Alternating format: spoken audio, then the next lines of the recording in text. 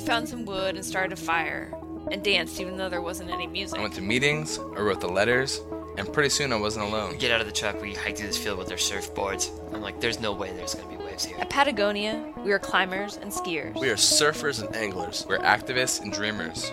Stories of the fabric of our shared culture, and we're proud to sponsor the Dirtbag Diaries. Visit us at patagonia.com.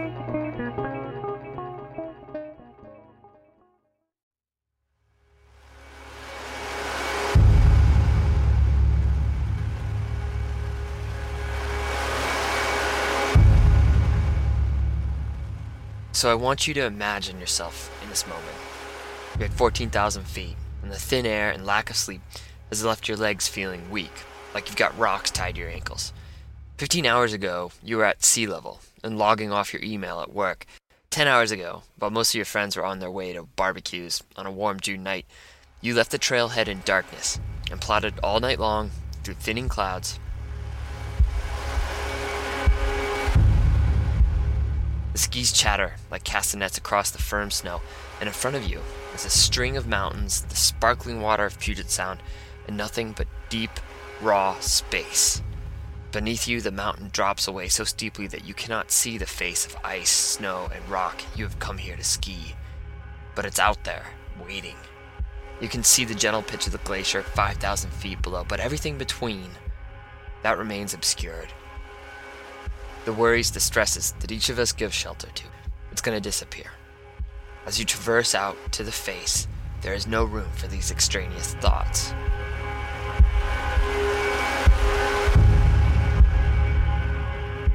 Every turn will matter, every decision will be vital.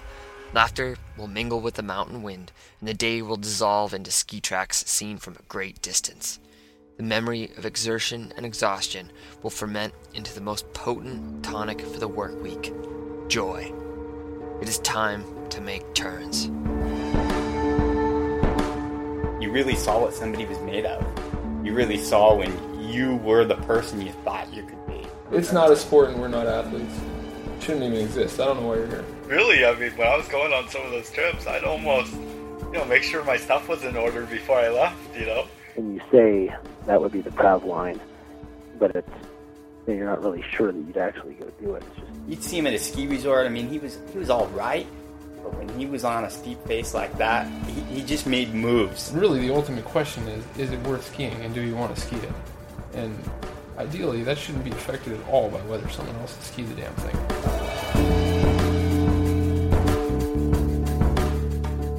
Today, we bring you The Crusade, the story of two stockbrokers, an engineer and a nuclear physicist who, with a little nudge from the internet, helped shape American ski mountaineering without ever leaving their backyard. There will be no helicopters, no corporate expeditions, no photo shoots, just a decade-long odyssey from the ambitious imagination of youth across the Cascade's steepest faces, all the way to the unsettled wisdom of adulthood. I'm Fitz Cahall, stories and photos from Sky Shuey, Jason and Josh Hummel, video from Phil Fortier. Welcome to the world of ski mountaineering in the Northwest. This is where the weekend happens. You're listening to the Dirtbag Diaries.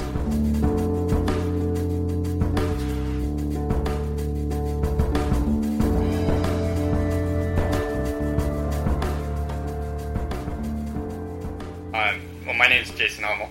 I'm Josh Hummel, and we're twins. Most people simply refer to the 29-year-old twins as a unit, the Hummels. They share a small rental house in Old Tacoma and spend their weekdays working as financial planners. They've never spent a winter in Utah. They've never lived out of the back of a truck. The Hummels are self-described weekend warriors. Raised in the small town of Morton in the shadow of Mount Rainier, they've been this way their entire life. Rain or shine, my dad would take us out climbing, mountain biking, hiking, skiing. You name it, we were going out into the woods. There was never a weekend that we sat home. First pair of skis, well, they were track skis with some plastic bindings on them. They had the scales on them, no edges. Old man bought 5 pair for probably $25 at a yard sale. Paradise, the gentle rolling terrain at the base of Rainier, was their bunny slope. It wasn't until their teen years that the Hummels began riding lifts at nearby White Pass.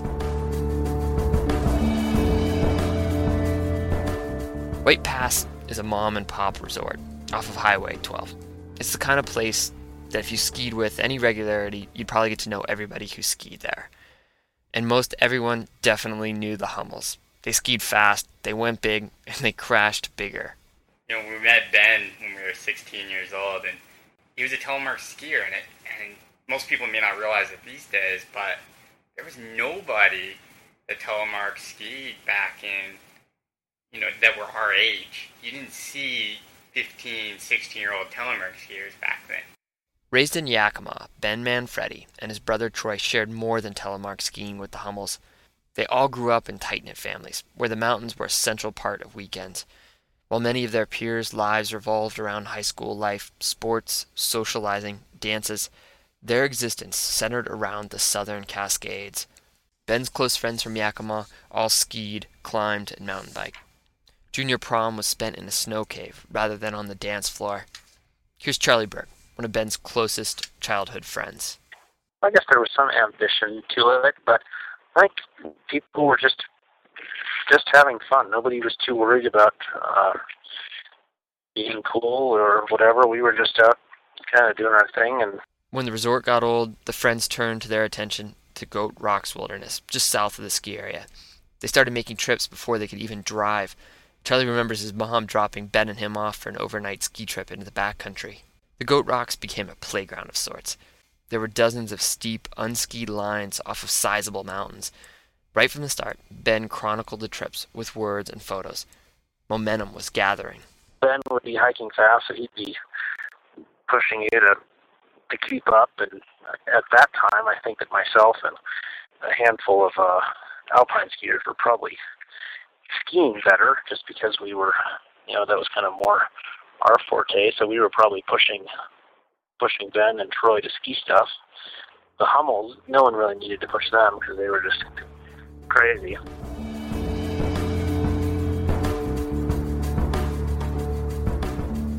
From the agricultural city of Yakima, the north face of Mount Adams is a hazy apparition of ice and stone out on the southwestern horizon. Its steep flanks are draped in tumbling glaciers and crisscrossed by massive cliffs.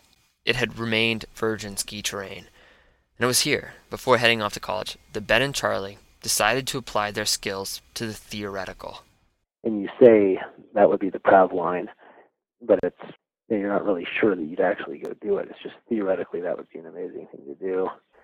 Ben had a big goal, the north face of the Northwest Ridge. The line casually rolls off Adams' western summit, but quickly drops away into 45 to 50 degree terrain above a large cliff band before it traversed onto the crevasse-riddled Adams Glacier. Either had skied a line where it was so obvious that a misstep, one botched turn, one section of bullet alpine ice could result in death. They raced up the North Ridge, and then, like all people, in over their heads, they got scared and backed off. But it gave them a taste. And more importantly, they learned that skiing fast and hard on clean backcountry slopes or in a ski area, that kind of skiing, made famous in the ski movies, it wasn't going to work here. They would have to be exacting, skiing point to point, and be able to stop at a standstill at any moment. Arcing turns and 360s were out of the question. A year later, they returned a little stronger, a little smarter, and more prepared.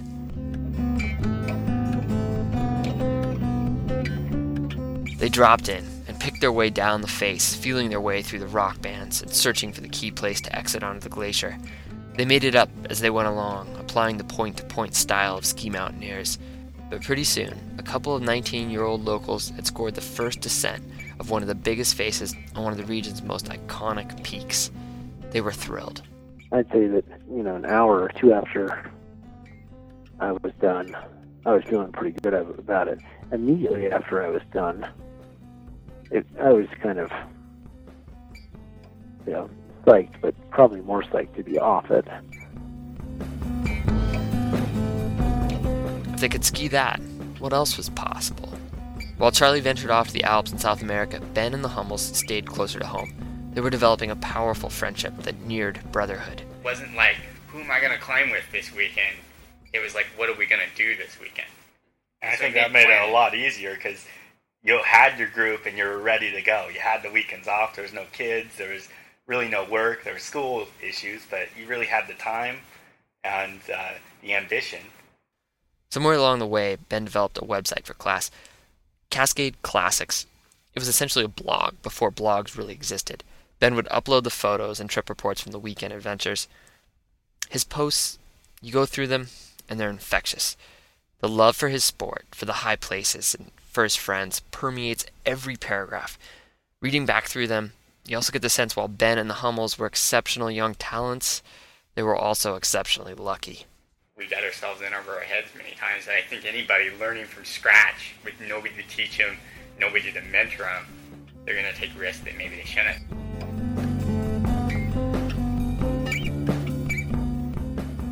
We maybe had some idea of what these places were like, but not really. It was kind of like go out there, look, see, and do. And yeah, it was a battle.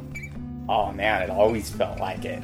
For a group of young kids, Ben and the Hummels, they were incredibly focused. They didn't party, the Hummels didn't even drink. They went to school, they worked, and they skied. They put an incredible amount of energy into learning their craft. Along the way, they made a lot of mistakes, bad mistakes, that they were lucky to survive. In the winter months, they were caught in slides, but miraculously escaped. They skied off cliffs. Maybe the closest call came during a winter ski off Mount Rainier. Yeah. It's funny in movies and stuff, you always see these guys screaming or yelling, but the thing is, when something bad happens, it's a very, very quiet thing. When I fell that time, I had no idea what was happening. Ben and the Hummels took advantage of a midwinter weather window. At 13,500 feet on Rainier, they thought that they had crossed a large gaping crevasse that guards Rainier's summit cap, but it was covered in snow, so they weren't really sure where they were at. We're climbing up, and I yell at Ben. I say, Ben, get rid of that damn rope. So he takes off his pack, and right when it lands, that with the rope in it, that all caves in. And what I saw is they completely disappeared. I'm like, they disappeared with the rope. What am I going to do? Josh stood there in silence. When it had all caved in places, and it was probably a couple 100 feet down the crevasse, you could see in places where the snow had stopped and in places where it didn't. The snow bottlenecked into the constriction, so Ben and Jason found themselves 10 feet down, sitting on an island of snow. On either side, the crevasse disappeared into darkness. They climbed out. Now, most people, they would have turned around at this point. But Ben and the Hummels, they don't really make decisions like the rest of us. Some might call it naive, others reckless. But there is a blunt, obvious logic to their approach. We weren't going to let that stop us, so most people would turn around. But yeah, we looked at it there and we're like, well, it's safe now. We know where that is. Evidence exceptional. To be on time is late. To be late's unacceptable.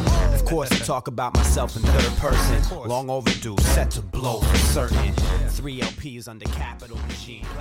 Ski historian Lou Dawson infamously wrote of the Cascades, "If the locals wouldn't crank the steeps, it was up to the outsiders." This statement irks Northwest skiers to no end, in part because it's wrong. The Northwest has one of the richest ski mountaineering traditions in the world, and people were pushing the standards just in a quiet way. But it also chafes because, in part, it's true. The competitive spirit that pushed ski mountaineering in places like Jackson Hole and Mammoth wasn't as prevalent here. And many of the notable ski descents, especially on Mount Rainier, went to extreme skiing pioneers like Chris Landry, Doug Coombs, and Andrew McLean, all outsiders.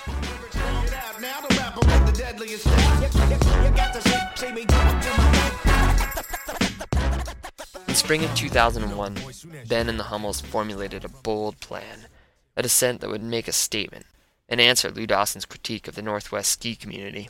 In 1997, a team of the world's best ski mountaineers comprised of local Carl Skoog, Andrew McLean, Doug Ingersoll, and Armand Dubuque made a descent of the Edmonds Headwall on Rainier's Mowich face. Articles were published, interviews conducted, it even appeared on the local news. But there was also a caveat. McLean went back to attempt the central face and backed off. At the age of 20, Ben and the Hummels set out to claim their spot among the greats.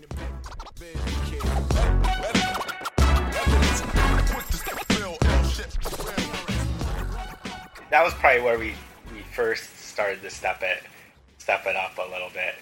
It was, pretty hairy when we got up there. I mean, it was a big face, it was steep, it was sustained, it was icy. Yeah, we didn't have the gear. We didn't have good crampons. I mean, the crampons would fall off half the time when you put them on. We were kind of, skiers at that point, trying to become mountaineers. 3/4 up the face, ridiculously exposed, they realized that they were in over their heads. It had become a matter of survival. And I remember sitting there, and we were sitting on a tiny little ledge. But anyhow, I remember getting my skis on and standing there and watching Ben ski out to the middle of the slope. And I don't remember him stopping. It was just like he skied out to the middle of the slope. He made that instant decision that he was going to make that turn. He made that turn and skied away. And he made it perfectly, flawlessly.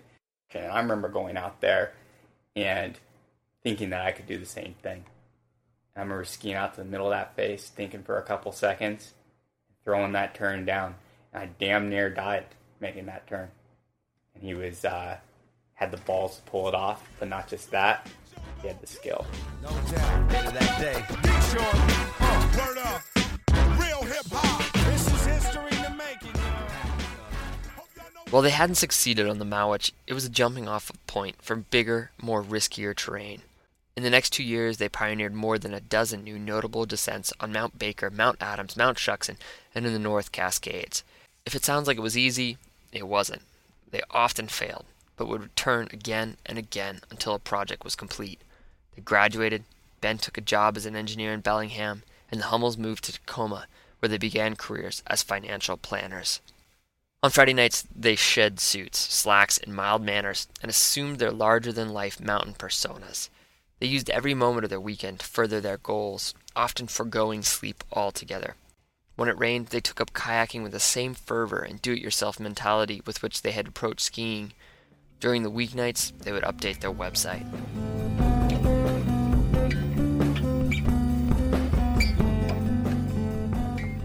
Went to Steamboat when I was 5. Snowmass when I was 6. And then we go a couple times a year to New Mexico. Growing up in Lubbock, Texas, so 4 hours away is Ruidoso, New Mexico. I was so into it, I would collect brochures at all the ski shops and subscribe to ski magazines. I was looking at all these, we got to go here and here and here, and I'd mow lawns and save up money and imagine these ski trips we would do. This is Sky, and to say that Sky is unique is an understatement. To say that he is opinionated is even a bigger one. I don't ever want a team of people built around what I'm doing. I don't want to fly a cargo plane full of shit around the world. I want to keep it simple. While Sky harbored the same passion for skiing, he came from a very different background. While the Hummels were spending high school weekends backcountry skiing, Sky was getting into trouble on the streets of Portland. In his junior year, Sky had been a National Merit Award finalist. In his senior year, he dropped out of school altogether. Skiing is a healthy outlet. I used to cause myself a lot of undue trouble, though. I was into graffiti for a while. Did you do a lot of tagging? I did a little bit of tagging. Yeah, a little bit. Did you approach it with the same ambition you did with skiing? I did. Towards the end of that year, he decided he was wasting his time. He got his GRE and managed to head back to Texas, where he graduated from Texas Tech with a degree in physics. While he hadn't skied in years, he wanted to get back closer to the mountains. So he enrolled in the nuclear physics PhD program at the University of Washington. Like so many of us up here in the Northwest, he purchased a few books. First, Freedom of the Hills, and then next, Fred Becky's Alpine Guides, volumes 1, 2, and 3. And then Sky started daydreaming. In the beginning, there was a Becky guide. So you open the Becky guide, and I remember, for instance, the red Becky. Open it, bam, Price Glacier. Open it, boom, here's the northeast face of Mount Fury. When he Googled Glacier Peak after a successful climb, he discovered Cascade Classics. That's how we met. That's how we met. So he writes an email, and it was cool. You're putting down some cool stuff. Awesome lines. It was kind of like some kid that had yo in there a few times, and hey man, and so Ben. He was a funny unavailable dude. One weekend. He's like, dude, why don't you go ski with this why don't you go ski with these two guys? And so Sky went and skied with us. It was really weird that he even came with us because honestly, it was Ben, Josh, and I. That's all we did. And so for somebody else to kind of get into our group, it was fun to take somebody new.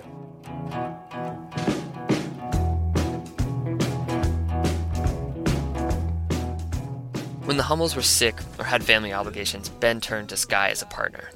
Ben's eyes were continually drawn to bigger, harder, steeper projects, and Sky was motivated. Yeah, Ben definitely tested Sky out by just taking this guy out and just doing whatever he wanted to do, because Sky just would go do it. And so I think he really enjoyed that. I know Ben did. Yeah, he'd be like, let's go ski this, huge, long, almost impossible route in the day. Where do you go? Where do you go? It was clear that Ben's ambitions reached higher, but Ben and the Hummels had developed into an incredibly motivated, experienced bunch. And Sky had hit the ground running. They lived for the weekends. They seldom made excuses. They shattered the perception that standard pushing was for pros and people who lived out of the back of trucks. Weekend warriors were just as capable. It was time for a vacation.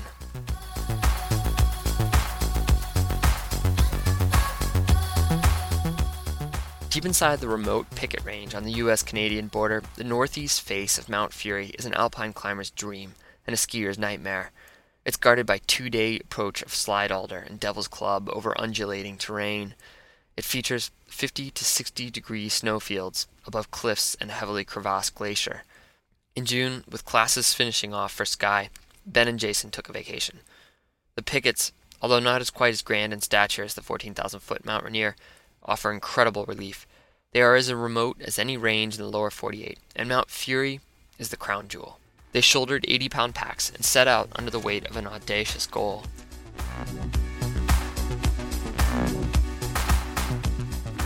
That was hardly a project, though, because we just did it.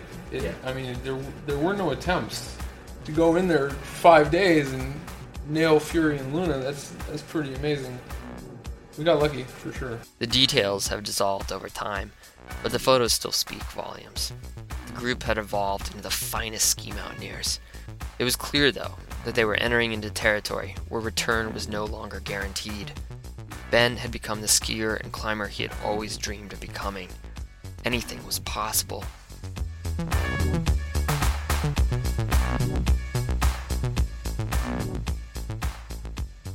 He was good enough to pull it off, and maybe his imagination was a little bit beyond yours. It's not just that. You reach a certain point where, God, this is how much risk do you want to take? Yeah, and it's not that, okay, it's great to go ski something steep, but is it great to go do something and die for it? I'm fluent in the beautifulest words in the language. The reason for the worst thing you ever said. You'll never feel you're living to keep up when I reminisce. I'll still be here when you're dead. On November 9th, 2003, Ben Manfredi dropped into a rapid on the Grand Canyon of the Elwha River and never came out. He was almost 25 years old when he died. To the Hummels, Ben had become their brother. And for the first time, they saw quite clearly the flip side of all those close calls that had become great tales. They saw how the loss cascaded through Ben's family, how it coursed through their own lives. Every time I went out, I didn't consider that. I didn't think I'd ever die. We were invincible. Yeah. Felt invincible with whatever we did. Afterward, though, didn't feel. Because you think, man, what could that person have been? And so you kind of had something to live up to. You know, when somebody defined your life so much, you think that you have to live up to something and make good decisions and make your life worth something. Or when you look in the eyes of somebody that was better than you. Here's a guy that was better than me in every way I could think of. Smarter, better skier, better climber. And here he is, dead. Looking for a man in a moment of madness. I'm looking for a woman with a glint. For the first time, they could see the mountains, not through the sheen of youth, but in full light. Beautiful, terrifying, empowering, and humbling. It was a pursuit riddled with contradictions that could not be reconciled. Not only, it isn't just you that you're risking everybody else. Faces Around their you, life your around family you. And everybody else, and how much you potentially mean to them. And if something happens to you, that will destroy a lot of those people's lives. And I saw that happen, with Ben when he passed away. It hurt a lot of people. While the Hummel's perspective had changed, the trips didn't stop. The Hummels carried on Ben's website, and they started their own, Cascade Crusades. Sky had skisickness.com. In a sense, these became de facto guidebooks. It was as if suddenly Northwest skiers had finally found their watering hole to compare notes and boast. There were new faces and new friendships. Sky was developing into a first-rate mountaineer just as quickly as Ben and the Hummels had before him. And just as Ben had, Sky was drawn not to the lines that could be skied, but to the ones that might be skiable. And along the way, Sky made his share of mistakes that he was lucky to ski away from. It's absolutely risky, but risky stuff is fun. I've been a strong believer in this my whole life. When I was 8 years old and my mom was working, I'd walk home and climb up in a tree and jump off the roof. When I was interested in this graffiti thing, I used to hang out in train yards and jump on trains, and that was fun too, and I'm pretty sure that's risky.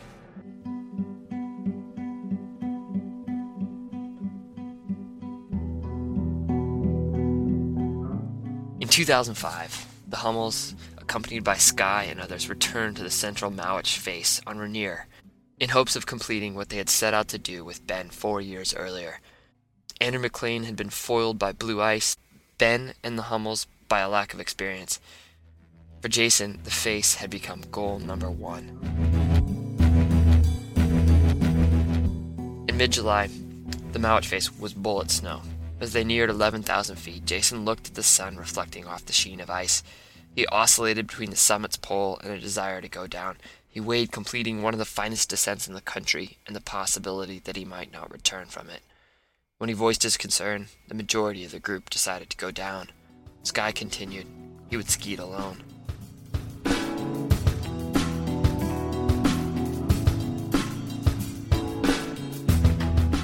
Ben's imagination had provided the blueprint. The Hummels' energy laid the foundation. Now Sky would complete the job.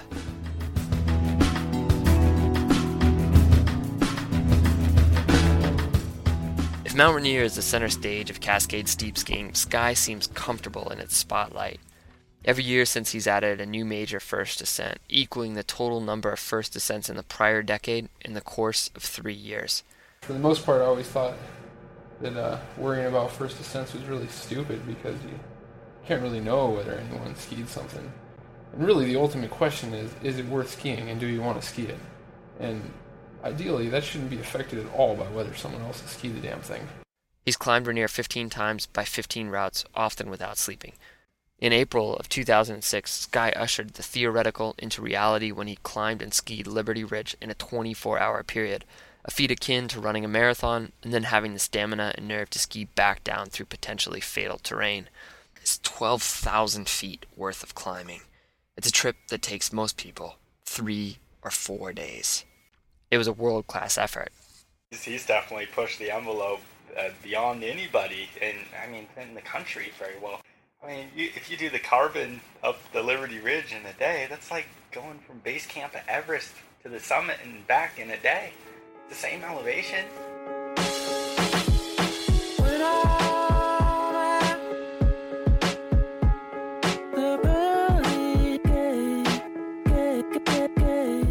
I think I've tried harder and wanted it a lot more than a lot of other people. But, maybe people think I'm just a complete deranged idiot for having even attempted such a thing. I don't know, right? There are a lot of ways of looking at something.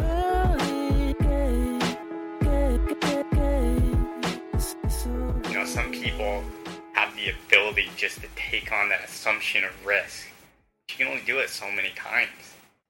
I think anybody can become good, but it's just, are they willing to sacrifice? Are they willing to take on certain risks? Are they lucky not to pay the price? Life flash before your eyes, touch right through to the soul. Illusions exposed right here on a reel in a theater. If you're not willing to die doing it, you can still die doing it. So what are you doing with yourself if you're not willing to die doing something? I don't know. You should find something else to do or go hide under your bed. I definitely don't want to die. Yeah. But you're not hiding under your bed yet. Yeah, that's right. Morphing into the final solution might be gruesome dependent on your contribution. Right now, the season is in full swing. Big ideas are being formulated, every weekend there are firsts and remarkable descents. Sky is in the midst of writing his thesis. He's hoping to move to Grenoble, France to pursue his postdoc in nuclear physics. The Alps' faces and prominent stage are waiting for him. The Hummels, they will always be here, but the risks they've reveled in have evolved into tall tales rather than weekly episodes. It's not about how extreme something is, or how difficult it is, or how far out there or where it's at. It's about who you're with. We don't need to reach the summit of anything. Hell, if we just reached the parking lot, the drive there was half the adventure. That's a good friendship. I think that's more important. Sky and the Hummels still ski together, but less these days. Sky jokes that it's because Jason takes too many pictures of flowers. Ben's photos hang in every corner of the Hummels' home. They're a constant reminder of those early adventures and all the risks and rewards that came with them. You really saw what somebody was made of. You really saw when you were the person you thought you could be. And so, sometimes you find yourself stepping up to the plate. Sometimes you don't. You are just who you are. And there's nothing else to hide.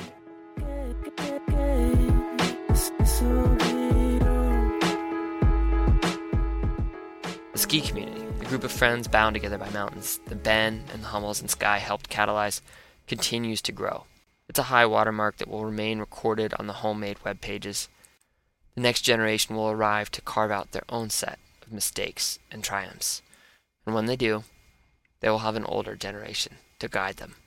Just build a tradition of good ski mountaineers who make good, rounded decisions and not become too cocky. The mountains, it'll tell you when it's time.